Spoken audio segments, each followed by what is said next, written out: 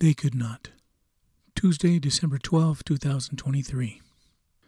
No one seemed to understand anything that he was talking about. The words Jesus was sharing seemed to be hidden from their minds. None of them understood the words. Jesus was speaking to them. Luke 18:34. It's Tuesday, December 12th, only 15 days before Christmas. Do you know what Christmas means to you? The podcast of 2023 is coming to an end of the fourth year of its existence. It was launched with the notion that these short vignettes would serve as a way of sharing insights leading to a practical and God-leading life. As I have stated before, service is the highest form of worship. The passage of today seems a bit out of place, yet it is ironic that this specific verse should appear at this very time. The verse reads, "No one seemed to understand anything that he was talking about."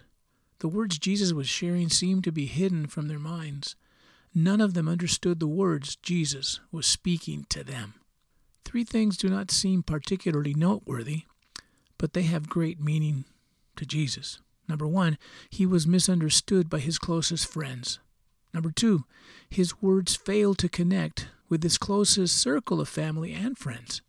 And finally, number three, no one truly grasped his words until after he was gone. How sad to know that all you said during all your years with all your closest friends would not make a single mark until the day he said farewell to them all. There was so much to share and so little time to share it. Things would be different. The fog of those last days leading to the Last Supper, followed by the betrayal and the death on the cross, was lost to all of them. Then came the resurrection, followed by the postlude, his ascension, and the promise of his Holy Spirit. Yet, there they were, his disciples. He loved them beyond death. On the other hand, they all dreamed of status and freedom within the kingdom they sought to lead. Big plans. Yet they could not even grasp the final meanings of his final words.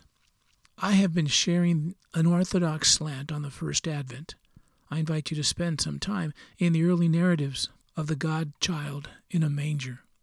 Relish the simplicity in the story. Bask in the heavenly music sung by the heavenly beings. Ponder in the meaning of the unexpected visitors. It is so precious and primitive.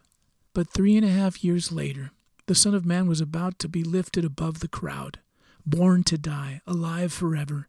It seems so hard to grasp and embrace in these conceptual and concrete times. Worship the Lamb. Praise the wonderful Counselor.